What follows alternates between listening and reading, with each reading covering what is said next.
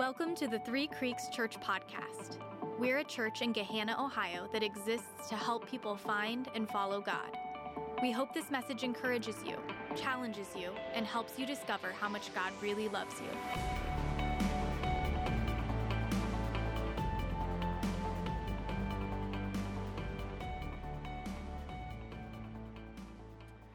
All right, well, good morning. My name is Joel Trainer, and I get to be the pastor here. We are in week 2 of a new series that we are calling The Curious Case of Jesus Christ. And if you've ever seen the movie The Curious Case of Benjamin Button, you know that he ages in reverse. It's kind of weird. But this series that we're going to be in here for 7 weeks, we're in week 2, we're going to walk through the life of Jesus in reverse. We're going to end with 6-pound, 8-ounce baby Jesus wrapped in swaddling clothes, lying in a manger on December 23rd, Christmas Eve at 4 or 6 p.m. So if you're the planning type, you could start putting that in your calendar and tell your friends and your family to come and join us for Christmas Eve. As a Christian, as a person who considers himself a Christ follower, I don't assume that of everybody here in the room. I know that there are some of you, but I know that maybe you're just checking things out. I'm just telling you, as a Christ follower, the aim of my life is simply to be like Christ. Jesus Christ, no matter where you're at spiritually, it's hard to deny that he is the most compelling, influential person in the history of the world. And if you want to look and see who's in second or third place, you might have a debate about that, but they're a distant second or third place behind the person of Jesus Christ. John, a close friend of Jesus's, said this in the book of 1 John, "Those who say they live in God should live their lives as Jesus did." Period. Those who say they live in God, that God has changed their lives, that they're a Christian, well, then they should live their lives as Jesus did. In other words, we should speak graciously as Jesus did and care deeply about those in need like Jesus did, and take breaks and vacations like Jesus did, and ask good questions like Jesus did, and be a good friend as Jesus did, and love selflessly, sacrificially as Jesus did. Before I get into a story about Jesus, I want to tell you a story about somebody in our church whose love for Christ has compelled them to want to be like Christ. And one of the great joys in getting to be the pastor of this church is that I get to hear stories like this, and I get to highlight people that would never highlight themselves. In fact, I'm risking getting punched in the jaw by the people who don't want me to share this story. They just want to live like Christ, and they're not looking for recognition. But many of you know who Brandon and Olivia Derfler are. And many of you know that our church partners with My Village Ministries, which is a ministry that, they raise up host families in churches to care for kids when families are going through a crisis. And 6 or 9 months ago, the invitation was sent out. Does anybody here at Three Creeks want to be a host family? Have some kids in your home while a family goes through something that I've never experienced in my life. And many of you have no idea what it's like, what some of these families are going through. And Brandon and Olivia, they said, yeah, we'll get trained.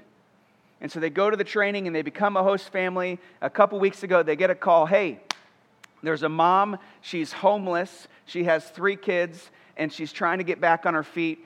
Would you be willing to host these kids? And they said yes. They said yes. And another family, Jordan and Liz Ellis, they said yes too. And so they're hosting the older girl, and Brandon and Olivia are hosting a little boy who is 4 and a little girl who is 1.5 in their home until Christmas. And like 2 kids is a lot. And 2 kids that aren't yours who have been through a lot is a lot. And it has been so challenging so far. And just getting to interact with them a little bit and hearing some of the stories, some of them make you laugh, some of them make you want to cry. It has been a lot.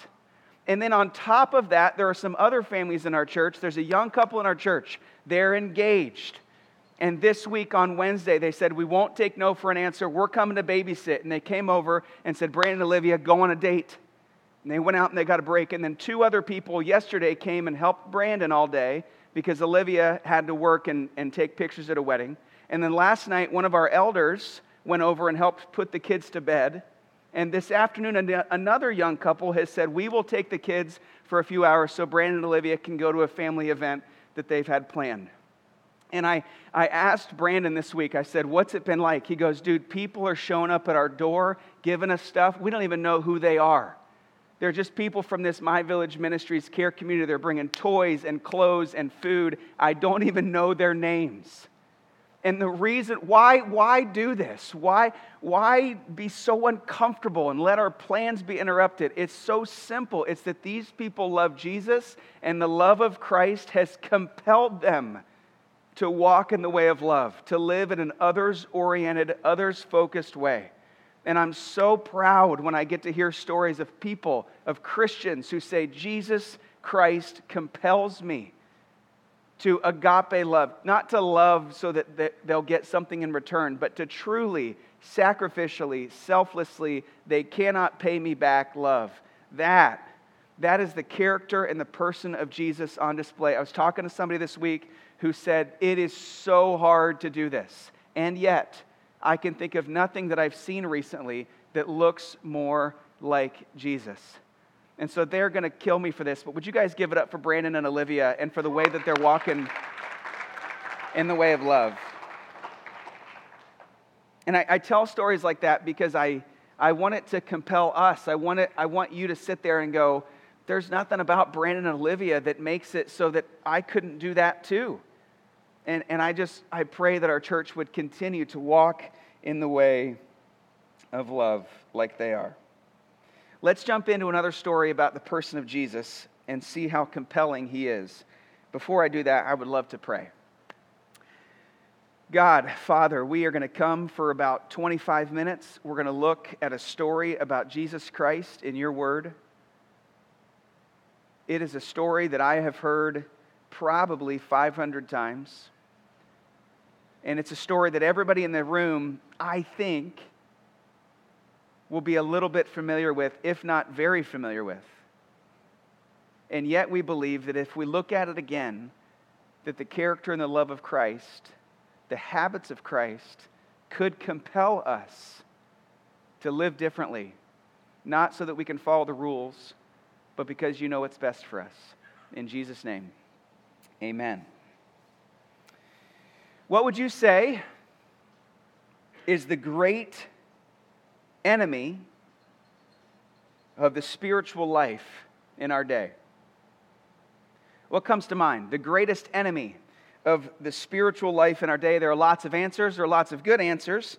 Dallas Willard, philosopher, great thinker, great writer, professor at USC for many years, answered that question. This is what he said 20 years ago.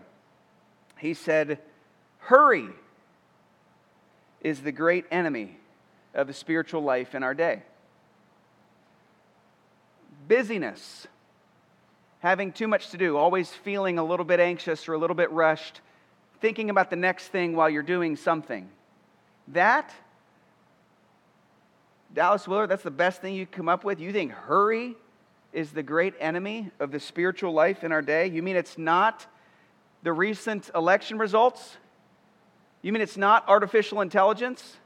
You mean it's not Harry Potter and all the potions and wizardry? You mean it's not all this stuff that's being thrown my way? The Harry Potter thing was a joke, by the way. You mean it's not all these other things that immediately came to mind? It's it? Just hurry? Just being busy? That's the great enemy to the spiritual life in our day? The great enemy of our spiritual lives is simply that we're too busy to connect with God? Is it really that simple?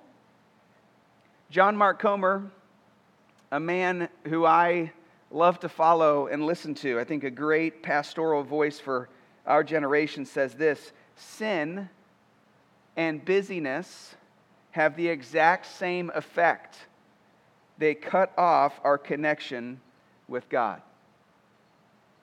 Sin and busyness have the exact same effect. They cut off our connection with God. And so in an effort to talk about our spiritual lives, the health of our souls, let's talk for a second today about our connection with God, our quiet time, our personal devotions, whatever you want to call yours.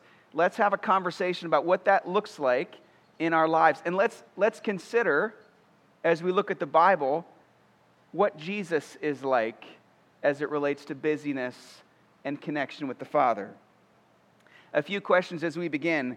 Do you regularly connect with God? Have you ever regularly connected with God? When I begin to talk about this, do you reminisce about a time when you used to regularly connect with God? If you do, or if you have, what's it like? What does it consist of usually? How often is regularly for you? How long? What does it look like? To be a follower of Jesus means that we want to be like him in every way, adopt his lifestyle. And let me just make sure that we all know this about Jesus today, that Jesus was constantly abandoning noise, pushing pause on the to-do list, getting away to a quiet place, and spending time with the Father. Over and over and over. I'm going to show you today that over and over and over, he would get away from the crowd and the noise and the volume. He would go to a quiet place and he would spend time with the Father. So if you have your Bibles, would you open them to Matthew chapter 14. If you don't own a Bible, we've got a stack of them. I can actually see them right now through the doorway. And if you want to grab one on your way out today, that would be our gift to you. You can keep it. And if you don't have one today, you can look up on the screen and we'll have the verses there for you. Matthew chapter 14. Fun fact, Matthew, Mark, Luke, and John, all four of the Gospels, the first four books of the New Testament, all four of them record the miracle, the story that I'm about to read you.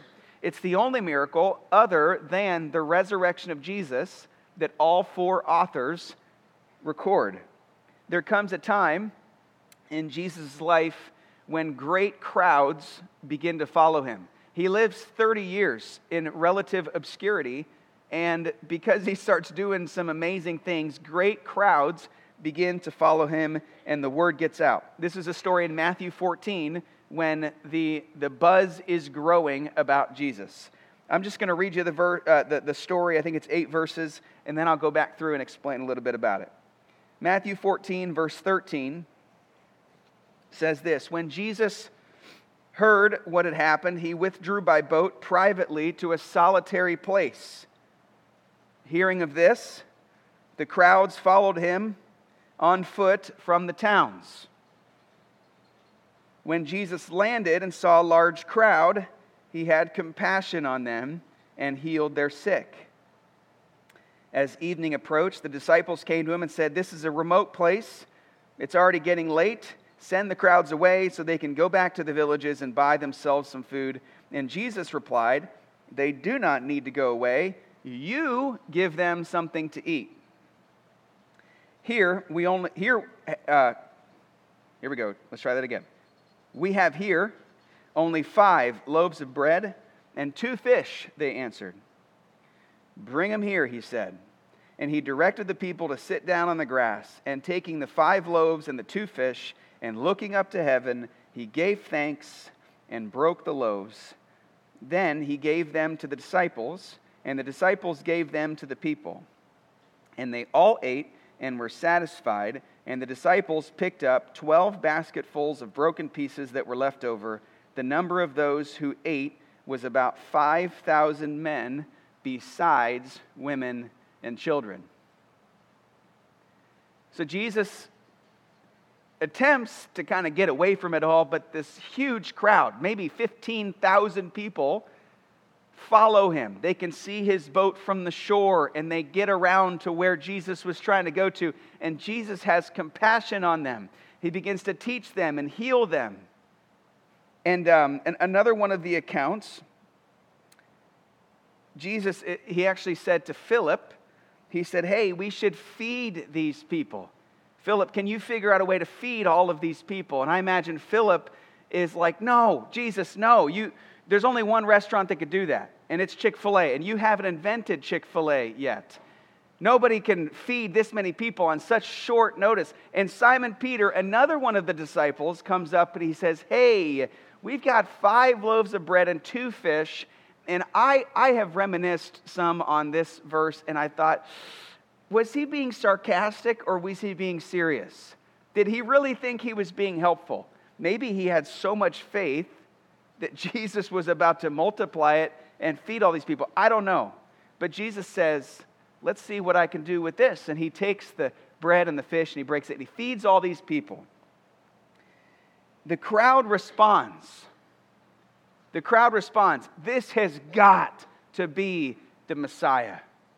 Because they've heard stories about their ancestors. When their ancestors were in the wilderness, God provided bread, manna from nothing.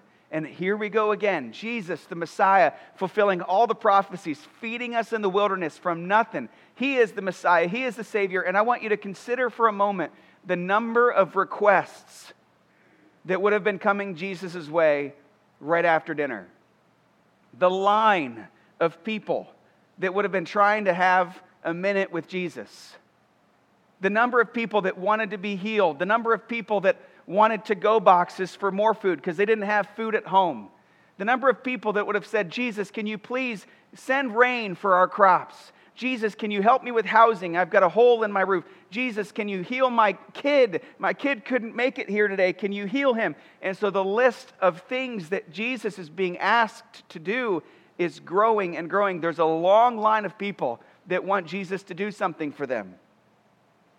Every one of these requests probably felt very urgent coming from the people that were making these requests. So what is Jesus going to do? Is he going to write them down? Is he going to strategically organize them so he can make the most of his time? Is he going to work longer hours? Let's see what Jesus does. Matthew 14, verse 22. Immediately, Jesus made the disciples get into the boat and go on ahead of him to the other side while he dismissed the crowd. And after he dismissed them, he went up on a mountainside by himself to pray. He goes up on a mountainside immediately to spend time with God the Father. At the peak of his popularity, when he is so busy, the demands on him are far greater than they have ever been on you. And it's in that very busy moment that Jesus withdraws and he goes away to a quiet place to be with God the Father. You see, when I get busy, just being honest, when I get busy, my time with the Father is the first thing to go. But with Jesus, his time with the Father is the first thing that he goes to. He knows where the source of strength is at to do what God has called him to do. He doesn't get caught up in the urgent. He does what is important. And so maybe Dallas Willard was right that hurry and busyness is the great enemy of the spiritual day because we get caught up in what is urgent and not in what is important. After he dismissed them, he went up on a mountainside to pray. Here's something that I found to be interesting. If you look through the Gospels, Matthew, Mark, Luke, and John, there are 24 other times that Jesus gets away to spend time with God the Father. All 4 authors find it important to write that down. That to me seems like a detail. If it were just a fact about Jesus' life that wasn't all that important, wasn't meant to be imitated, that is a detail that the authors certainly could have left out. All 4 authors write that down and highlight that Jesus consistently, at the busiest times, got away to spend time with the Father. This is how Jesus began his ministry. It's how he made important decisions. It's how he recharged after a hard day of work. It's how he dealt with troubling emotions like grief and anger. It's how he cared for his own soul in the life of demands. It's how he prepared for important events. It's even how he prepared for his death on the cross, he got away alone in a quiet place. In most of the instances where Jesus gets away, the Greek word that is attributed to the places that he would go is called the eremos. E-E-R-E-M-O-S. Eremos. That Jesus would go to the eremos, which in English, the best way to translate it would be to a quiet or a deserted place. Monks in civilizations past, in the Middle Ages, would view the eremos as a quote-unquote a place to encounter God and do battle with Satan. And I love that. Moses and David and Jesus and Paul all went to the eremos for the hope of a deeper fellowship with God. There's something about a physically quiet place that allows us to communicate with God in a unique way.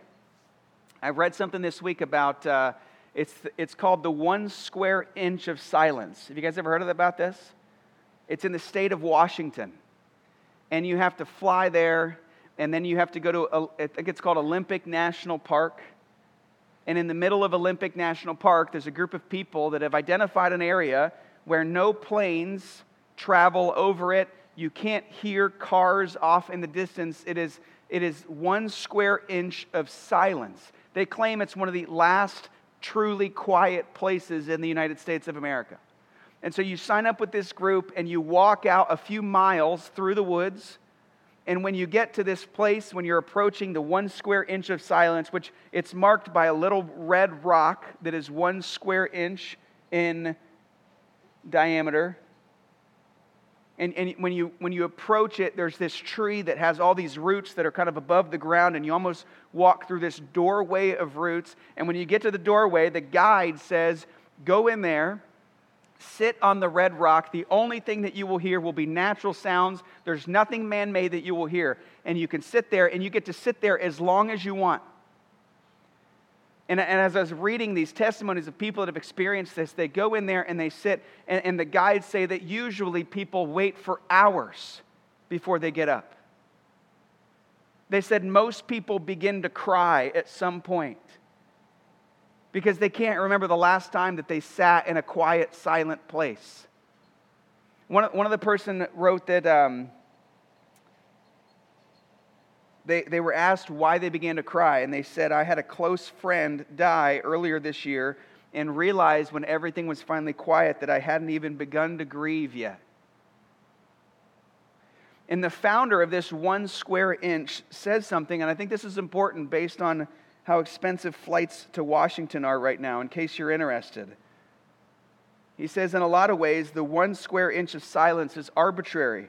You can move it elsewhere, in the park, or maybe even somewhere else in the world, but it's the idea of finding a place where you can be silent and truly listen. Writer Henry Nouwen says, it is virtually impossible to live a spiritual life without solitude. And to you and me, it does make sense. You don't just naturally disagree with this. We all crave this. We hear about quiet and we're like, please, where can I get that? This does make sense. The relationship that we have with God the Father is not unlike other relationships in our lives in that time together matters. What would happen to my relationship with my wife, Morgan, if we never spent time together? If we never laughed together or cried together or asked questions to each other or dreamt together? What would happen if we never did that? You say, well, obviously, your relationship would suffer.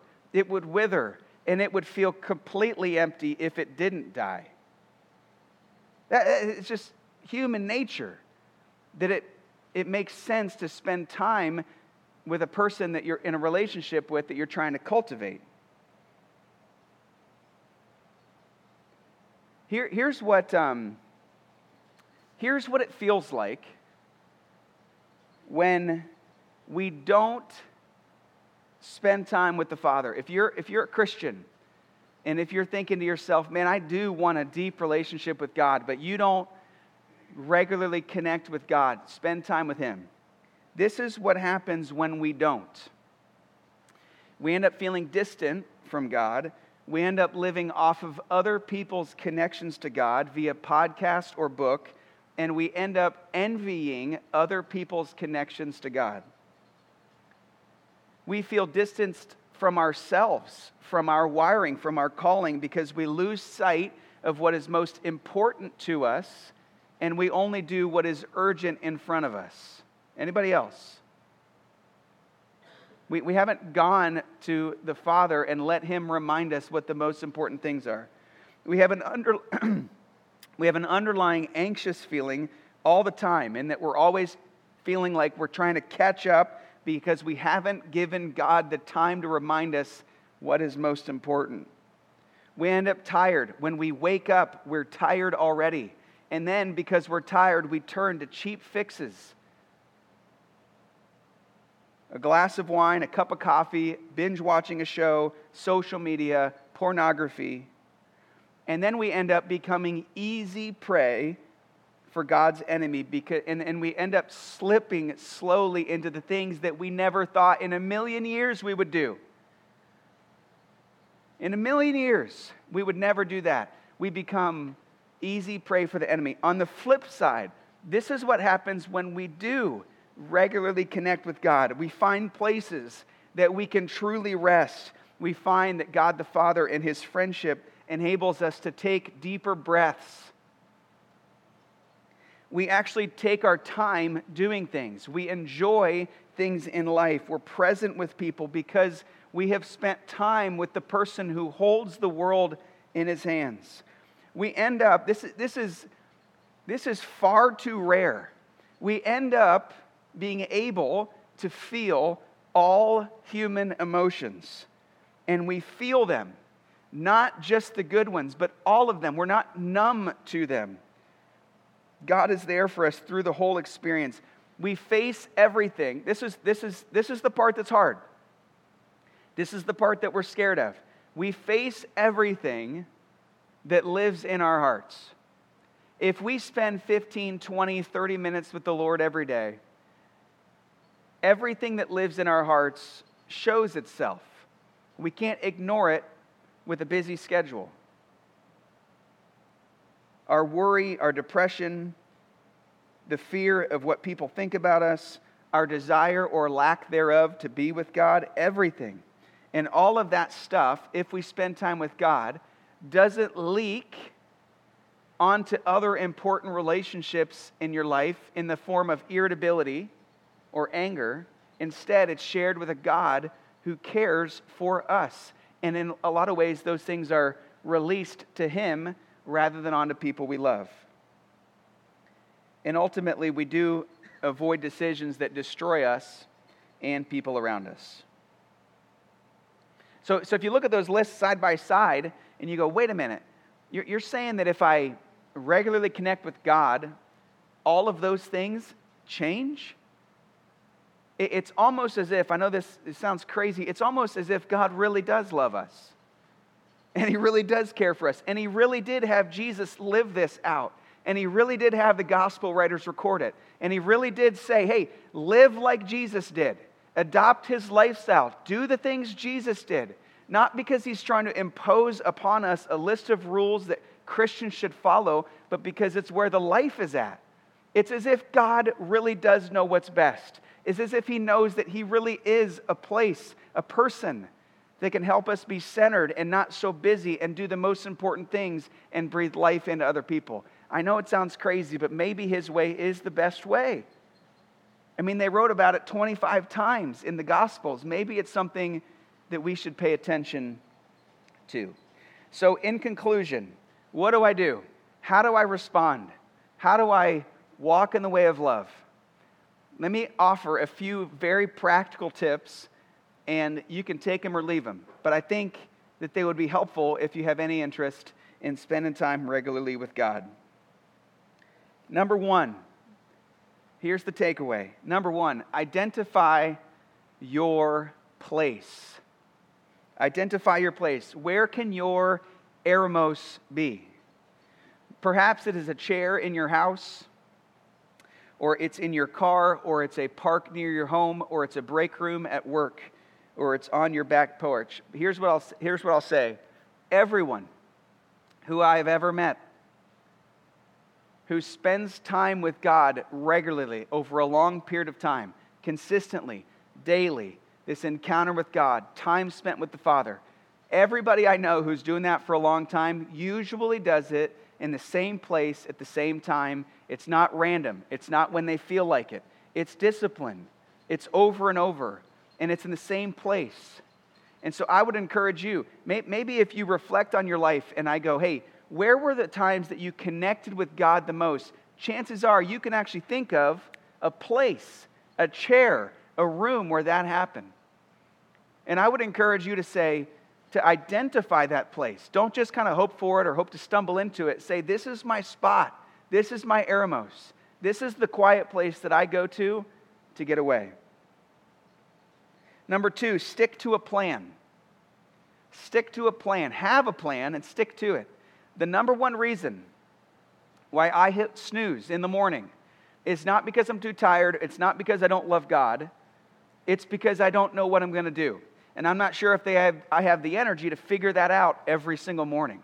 So it's really important for me to have my Bible and my pen and my journal next to my chair. It's just important for me. When I wake up in the morning and the coffee's already brewing and my stuff is there and I have a plan, I am so much more faithful and consistent at spending time with God the Father. I am the most irregular, the most uncommitted when I am between plans. When I have a plan that I'm going through, a book I'm going through, something I'm doing with friends, man, my consistency goes way up in those instances. So identify your place, stick with the plan. If you are currently, right now, you're listening to this and you're going, man, I'm not acing everything, but right now this is something that I feel like I'm doing well in. I do have a place and I do have a plan. You have permission for the next 90 seconds to tune me out. But if you're going, you know what, this hasn't been 100% A+ for me recently, like I feel like I'm interested and I want to have a plan. Let me just throw this out there. Here's an idea. Do you know how long it would take you to read the entire New Testament? 27 books about the life of Jesus, the start of the church, and Revelation. 27 books in the New Testament. Do you know how long it would take you to read through all of that if you read for 22 minutes a day? 22 minutes a day, that would take you 40 days. There are 42 days between today and the end of the year. And so I printed off a reading plan, and I printed them off, and I put them on a table in the back, and on your way out today, you can grab one. And I mean this seriously. If you go, man, if you're trying to tell me you don't have 22 minutes a day, I'm just saying we all could read the entire New Testament if we didn't scroll on the phone when we were in the bathroom. Like I'm just being honest. Like, think about that. We could replace that with reading the Bible. We could read through the whole New Testament by the end of the year. And I'm going to do that, and I hope maybe that some of you guys will grab one of those sheets and say, I'll jump on that and I'll stick with that plan. And I can't imagine we'd get to the end of the year and say, I regret doing that. I think we'll be really glad that we did. Here's the last one. Do this alongside other people. Do this alongside other people. I would be very surprised if you need me to try to explain or convince you that accountability or friendship in this matters. Right at the men's retreat, about a month and a half ago, I rode back with 2 people from that retreat. I'd heard both of these people express at the men's retreat at the end of September that spending time with God regularly was kind of something that they wanted to do.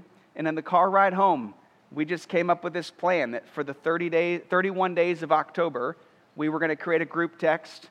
We had a little plan that we set up, and we were just going to text each other. And the game changer to do it with other people.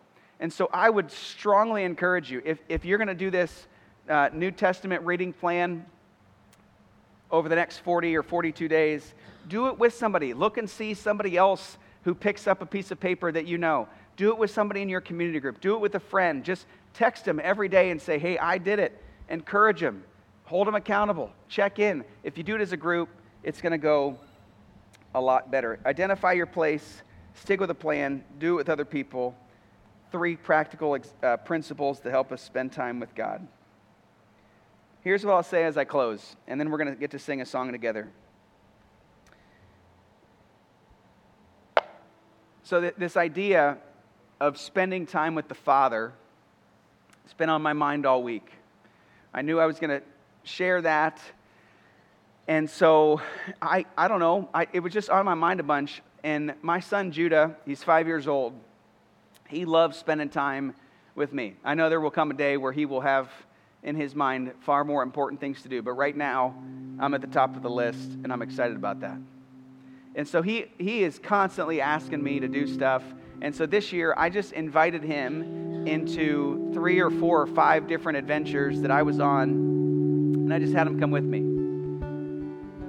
And we just spent a lot of time. He spent a lot of time with his father. And 2 days ago, I was doing this, and I was sitting on the couch with him, and I was like, hey man, we've really been hanging out a lot recently, huh? He's like, yeah. And I held his face, and I said, how's it been? And I was just really, hoping for a great closing illustration here for you guys. And he said, you make good breakfast sandwiches. I was like, all right, buddy, we'll try again later. And then as I reflected on that a little bit more, I thought, man, he doesn't even know. He doesn't even know how good it is to get to spend time with his dad. And I'm an earthly dad.